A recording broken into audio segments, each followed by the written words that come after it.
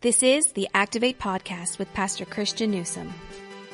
In this week's podcast, forgiving people does not make God forgive you. God chooses to forgive people based on the sacrifice of His Son, based on His love for us, and that's it. Happy New Year and welcome to Activate with Pastor Christian Newsom, a podcast of Journey Church International in Lee Summit, Missouri. My name is Brandon and I'll be hosting a conversation with Pastor Christian today. And in this episode, we'll be talking about his most recent message from our new series entitled Dear God, Learning to Talk to God. This is our first podcast of 2020, Pastor Christian, and as a church, we couldn't be more excited about the new year ahead. You know, we took a little break from the podcast after Christmas. In fact, we had a little time of rest following an intense Christmas season with 10 services over four days, a couple thousand people in attendance. It was a very special season.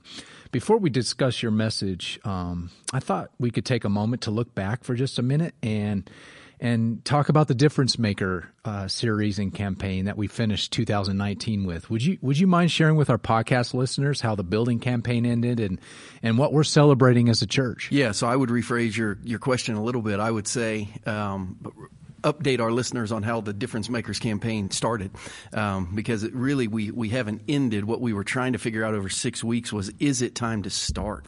Not is it time to finish, but is our church on mission? Is our church ready to go? The 6 weeks of leaning into the campaign were incredible, for the sake of being reminded how much of a movement Jesus Church is, right? It's not a place you come. It's not a building. It's not a place you attend. Jesus Church is a movement, and it's on mission. And we got a chance to just kind of remind everyone of that. And it was our goal over a two-year season to be able to raise $8 to $9 million in pledges above and beyond our regular tithes and offerings, to be able to combine that with a financing package and be able to build at least the big parts of our project: a worship auditorium, an atrium where a church could be a family together, upgrade our kids ministry facilities. Of course, we could raise a lot more and try to build a lot more, but we knew we really needed a minimum of $8 million plus a financing package to kick that off. And man, we were thrilled at all of our Christmas services to announce that our pledges actually came in over $10.7 million. That's incredible. So, you know, the baseline was, man, we had to get to 8. We hoped to get to 9, and we ended up almost at 11. And I mean, that's something only God could take credit for. I mean, at 8, you could say, wow, we did it.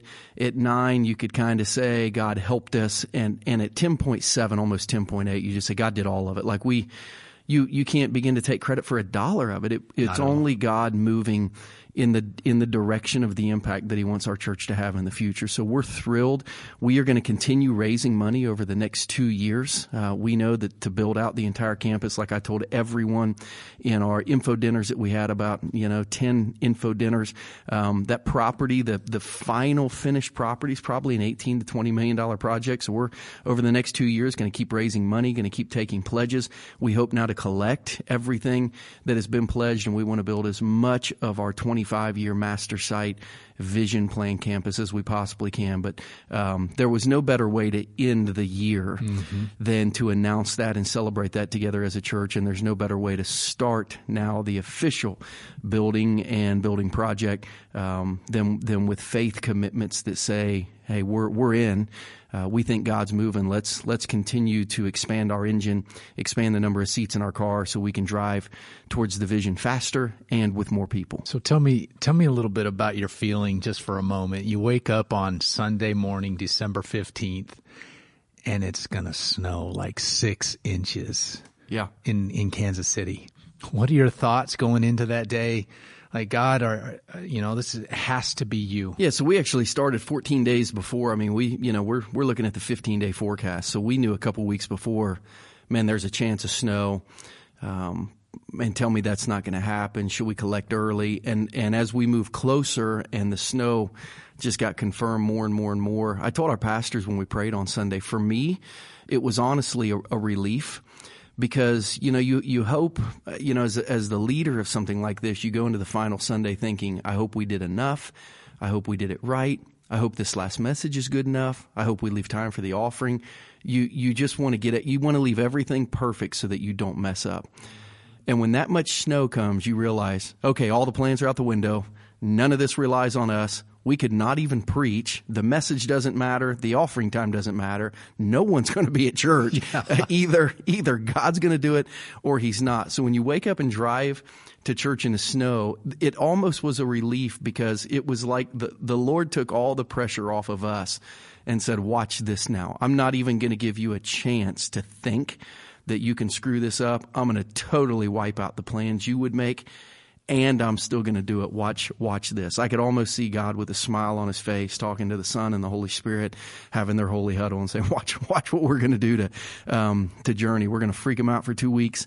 We're going to teach them to surrender because they can't stop the snow.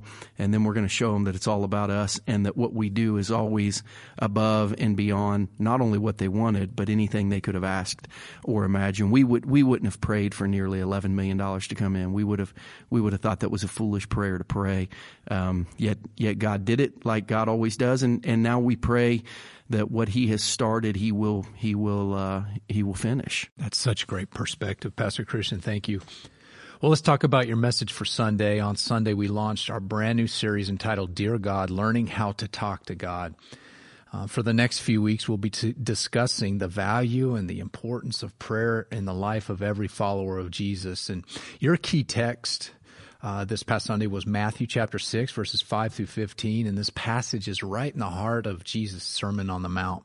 Can you take a moment to discuss the background and the significance of this specific sermon from Jesus? Yeah, so this week's sermon in Matthew chapter 6, next week's sermon in Matthew chapter 7 are both, right out of the Sermon on the Mount. The Sermon on the Mount was Jesus' coming out party as a rabbi, as a teacher. As a matter of fact, he got to the end of his sermon, and when you read the last few verses of Matthew 7, people they realized he was different. They realized he taught with authority. They realized he had a new message.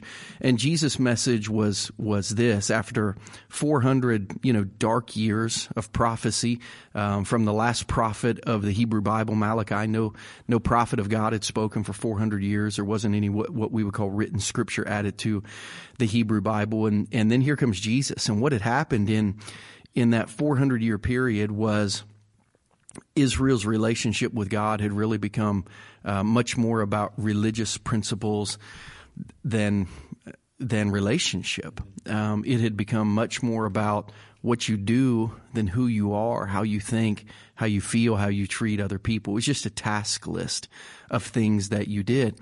And Jesus showed up, and in Matthew chapter 5, Matthew chapter 5, 6, and 7, he began to shape a picture of authentic faith. In Matthew chapter 5, he said, here are the outward signs of an authentic faith, from the Beatitudes to salt and light to here's what people will see in you to see your faith. In Matthew chapter 6, he talked about the internal signs of an authentic faith, giving, praying, fasting, things that people never see, but that you do on the inside if you have an authentic faith. And then in Matthew chapter 7, he talked about the active parts of having authentic faith. And he talked a whole lot about your fruit, and good trees bearing good fruit and bad trees bearing bad fruit. And people are going to be able to look at you and see which way of life you're living based on your actions. So Matthew 5, 6, and 7 was all about Jesus reframing authentic faith from the inside to the outside to the actions, really the life actions, not the religious actions, but who you were becoming in Jesus. And right in the middle of that, Jesus said one of the things that's really going to signify your authentic faith is going to be your private prayer time. And as we enter this series, called Dear God, Learning How to Talk to God, my hope is so my belief, more than a hope, right? My belief, my theology, my doctrine is that every person sitting in our church, every person listening to this podcast, every person that watches online who is truly a Christian, and I don't know if we have 1 or 100% of people in our church who are truly Christians. I don't know that anyone can know. We can evaluate. We've been taught how to evaluate things. But I know this: every authentic Christian sitting in our church has a longing and a hunger to pray, because Jesus says it's one of the inward signs of having an authentic faith. They may not know how to, they may not take the time to, they may not prioritize it, but they've got a hunger to connect with God on a deeper relational level. You cannot live in relationship unless you live in conversation. We talked about that in the message Sunday. So it's an important thing to learn how to do and to make time to do, because if you have an authentic faith, part of what grows that is going to be your prayer life. Let's flesh that out just a little bit. You mentioned that the first important theme taught by Jesus is his mandate for prayer, his instruction for prayer. So I recently reviewed a Pew Research study from 2014, so a few years ago, that showed that 55% of adults pray daily, while 23% of adults admit to seldom or never praying. And the study also showed that the trend is actually going down. They showed some stats from 2007 that it was just a little bit higher in percentage. So the trending is going down. What are we missing when we don't pray? When we don't talk to God, what are we missing out on? Yes. So I would say you could ask that question a bunch of ways. Right? What are we missing when we don't talk to our spouse if we're married? What are we missing when we don't talk to our kids if we're parents? What are we missing when we don't talk to our coach if we're a player? What are we missing if we don't talk to our players if we're a coach? If you see following Jesus, if you see Christianity as a relationship, not a religion, that question is a totally different question. To ask it spiritually, what are we missing when we don't pray? Well, gosh, you're missing surrendering your heart to God. You're missing taking time for God. You're missing hearing from God. You're missing talking to God. But when we see Christianity as a relationship, we are eroding the relationship. We're missing the heart of someone who we're supposed to be in relationship with. If I went a week without talking to my wife, we would not be as close as if we talked every day. Same thing with God. If you go a week without talking to God, you're not going to be as close as you were if you didn't talk to him. If you went a month without talking to God, you wouldn't be as close as you would be if you talked to him every day or every other day for a month. So I think what we're missing the most is intimacy. Now, are we also missing answered prayer? Yes, because Jesus said some things you don't have because you don't ask for. So are we missing answered prayer? Yes. Are we missing a right standing with God? Possibly. We studied in Isaiah 59 where it said sin stands between you and God. So if you live enough days, you're going to have some sins in your life. If not sins of commission, sins you commit, then sins of omission, things you should have done that you didn't do. So prayer is one of those things, if you live in a world of confession, that allows you to have a right standing with God through Jesus. So yeah, you also might be missing that. You might be missing times of surrender. You might be missing times of worship. So spiritually, yeah, there's all kinds of things spiritually you'll miss, but I would say the single greatest thing you miss when you don't pray is intimacy. The single greatest thing you don't have when you don't pray is intimacy. Pastor Christian, perhaps many Christians fail to pray because they don't understand the mission or the purpose of prayer. And you unpacked that a little bit in your message. You stated that really the purpose of prayer is to help shape our inner character, to change our heart to resemble more of the heart of God. As you look at Matthew chapter 6, what characteristics or attributes of God can you see revealed in Jesus' model of prayer? Yeah, so we taught in this message a very simple acronym, model of prayer, the ACTS model of prayer, just ACTS, and we pulled right out of the Lord's Prayer, not in that order. They don't go in ACTS in the Lord's Prayer; they go in ASCT. But that sounds like a cuss word if you would say it. So we're gonna choose ACTS because it's an English word that doesn't sound like a bad English word. And you say, what are the aspects of prayer? Adoration, right? Our Father who art in heaven, hallowed be your name. Just the admission in prayer that God is different, God is separate, God is holy, God is He's a whole nother than what we are. And to take time praising those attributes of God or actions of God, creations of God, that set him apart, from the mountains to the sunrise to the sunset to the oceans to the power of the storms to the refreshing spring rains to the grass and the trees and the flowers blooming in the spring. All of those things, those attributes, actions, or creations of God that are worthy of our worship. We talked about confession. Jesus said, forgive my trespasses. It's important. And we talked not just about confessing trespasses, but we talked about confessing temptations. It's one thing to say, forgive me of my sin. It's a whole different thing spiritually to say, and get to the heart of temptation. When you find yourself confessing sin, you're at one level spiritually. When you find yourself praying at temptation, you're at a whole nother level, because you've got ahead of the action, and now you're dealing with the attitude in your heart. Jesus doesn't just say, forgive us our trespasses. He says, lead us not to temptation. So he goes the next level of confession. We talked about that T, thanksgiving. Just saying thank you to things that God has done for you. The mountains, the sunrise, the sunset, the oceans, those are all part of general revelation. You could say God did those for you, but really not just for you. But the thing that happened at work, the health scare that was taken care of, the blessing that you received, those are all things that happened to you. So I said it Sunday, you need to thank God for the good, the bad, and the ugly, and don't just thank Him for the things, but thank Him for how those things made you more like Jesus. Right? You would be like a sadist to thank God for a toothache.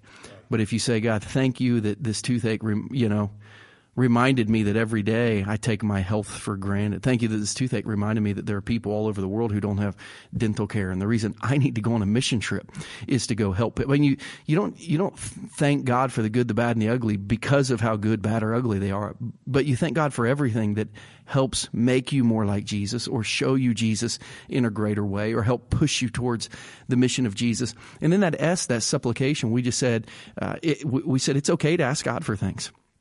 Jesus said, give me my daily bread. There are things that I need today that, God, I'm going to ask you for. So I think Christians need to know you have permission to ask God for things, but too many Christians pray with an S on their chest, like Superman, right? Rather than an axe in their heart. It's all supplication. Their prayer life is a big S. Give me, give me, give me, give me, give me, give me, give me, give me, give me. It's all about me. Instead of, God, everything is really all about you. And I have failed you in so many ways, and I'm so sorry. And I want to confess my sin, because Isaiah says if we hold iniquity in our heart, God doesn't even hear our prayers. So we're stopped. If we try to go to God for things without giving God our sin, we're stopped. So we adore, we confess, we give thanks, and then we ask for things. Those are okay. I think that model prayer that Jesus taught us is phenomenal. And I said it on Sunday, the Lord's Prayer is never repeated or recited in the rest of the New Testament as a prayer. So people say, we're supposed to pray that. Well, how come Paul never prayed it? How come Peter never prayed it? I think it's a great, I love it. I think it's a great prayer to pray. I think it can teach you how to get to the heart of God. But your prayer is your conversation with God. And we see throughout the rest of the New Testament, the apostles and the followers of Jesus praying their prayers and their words to God. But the model is, hey, praise Him, thank Him, confess your sin, ask for things. That's what prayer is. And those are things that help you have the heart of Jesus.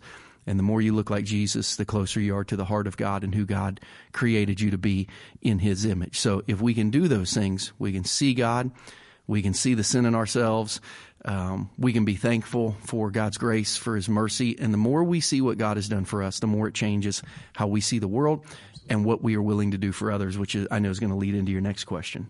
Yeah, so let's discuss the last couple verses of this small passage in the Sermon on the Mount on prayer, specifically looking at verse 14 and 15.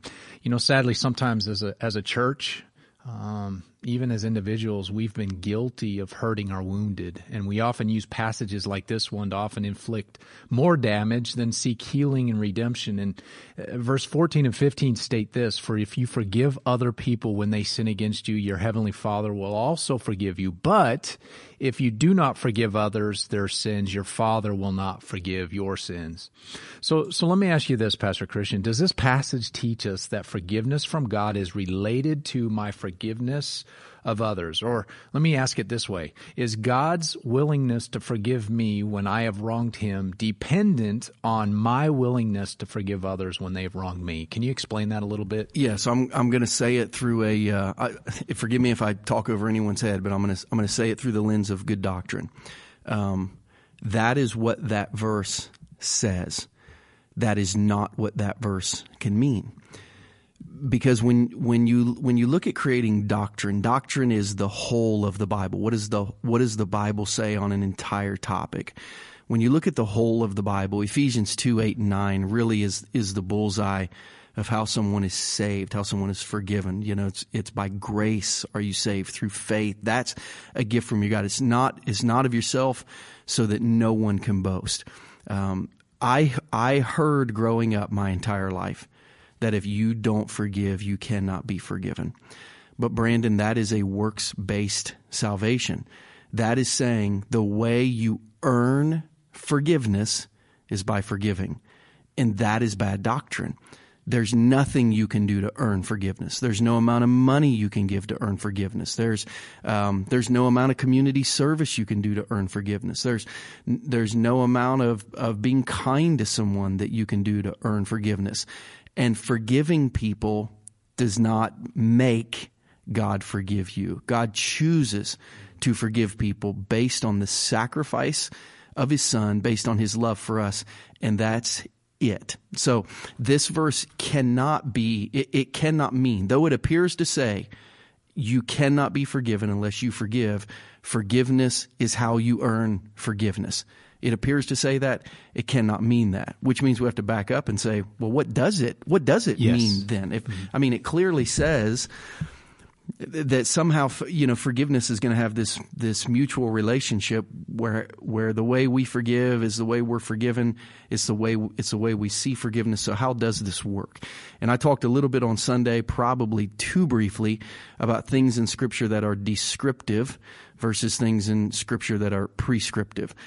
Things in Scripture that are prescriptive. If you think about a prescription you get, a doctor says you have to do this. There are lots of things in the Bible that are prescriptive. You have to repent of your sins to be saved. You should get baptized. Once you're a Christian, you should go get baptized. Those are all prescriptions. Those are all do this. But then every now and then we see descriptions, where it basically says someone who has given their heart and life to Christ is going to do this. It's going to describe their actions. But it's not a prescription of what you have to do. This is a descriptive text which says, if you will pray that God forgives you like you forgive others, you're going to begin to see how God truly forgives you.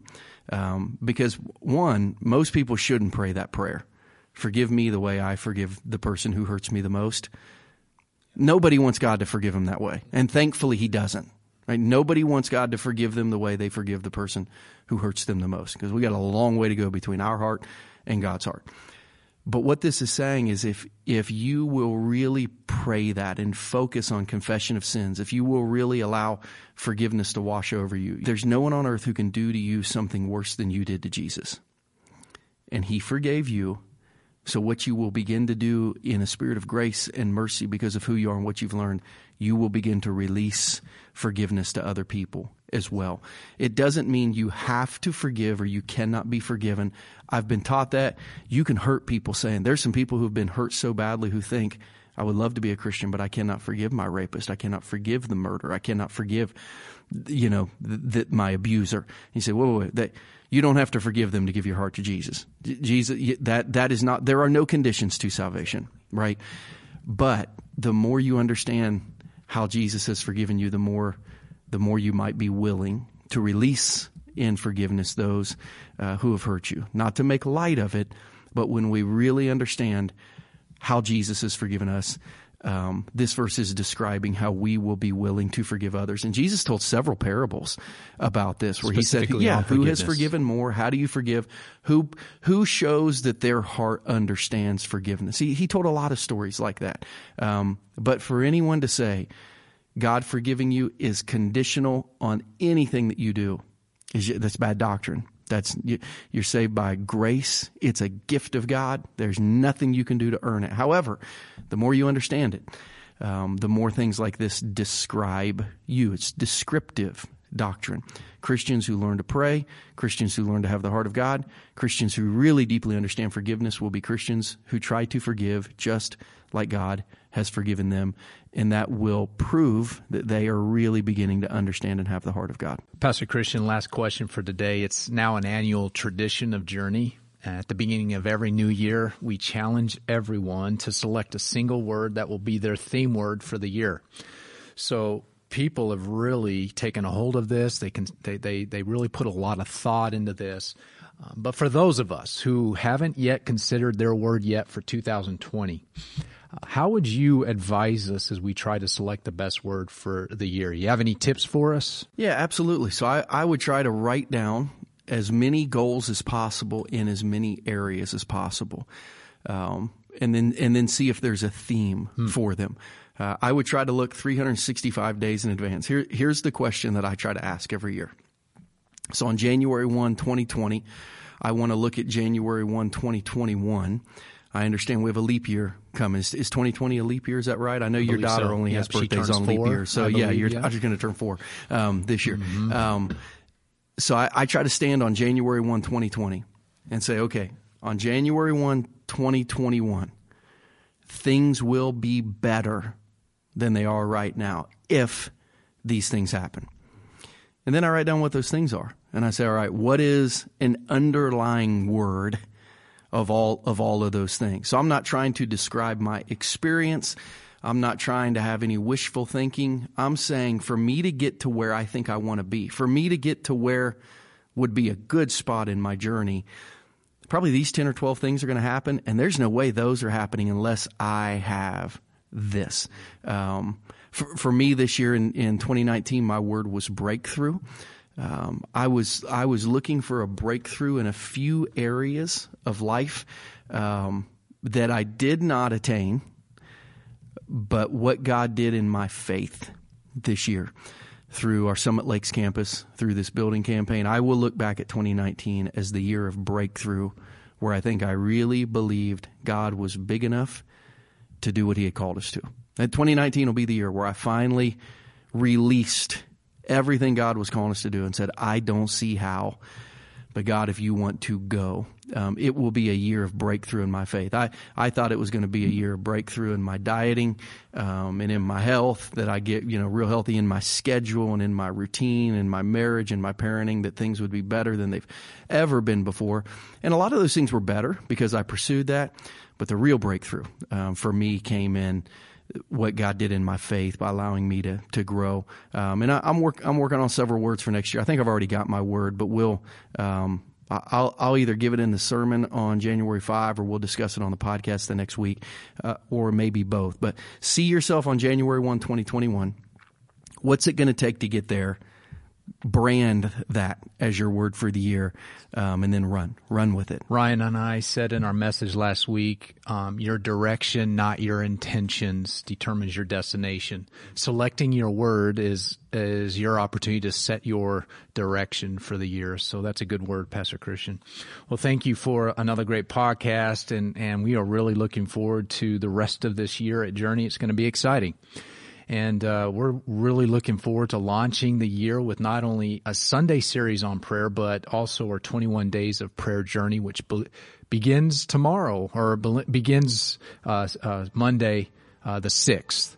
So we're really excited about that. And here's some good news for you as podcast listeners. If you do not live in or around Lee Summit community or in the Kansas City area, you can be just as involved in the 21 Days of Prayer. You can live stream the experience every weekday morning at 6 a.m. Central Standard Time or 9 a.m. on Saturday mornings. We stream the service on Facebook and on our website at takethejourney.cc.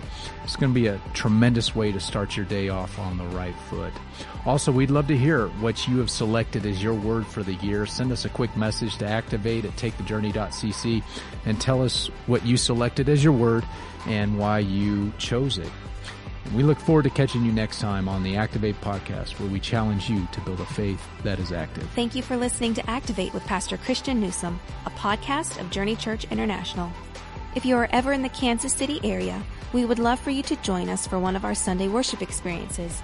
You can find out more information about JCI on our website at takethejourney.cc. If you have enjoyed this podcast, please show your support by subscribing, rating, and reviewing on iTunes or Google Play. We would love for you to help us get the word out about this resource. Don't forget to share this episode with all your friends on social media. Thanks again for listening, and we will catch you next time on the Activate Podcast.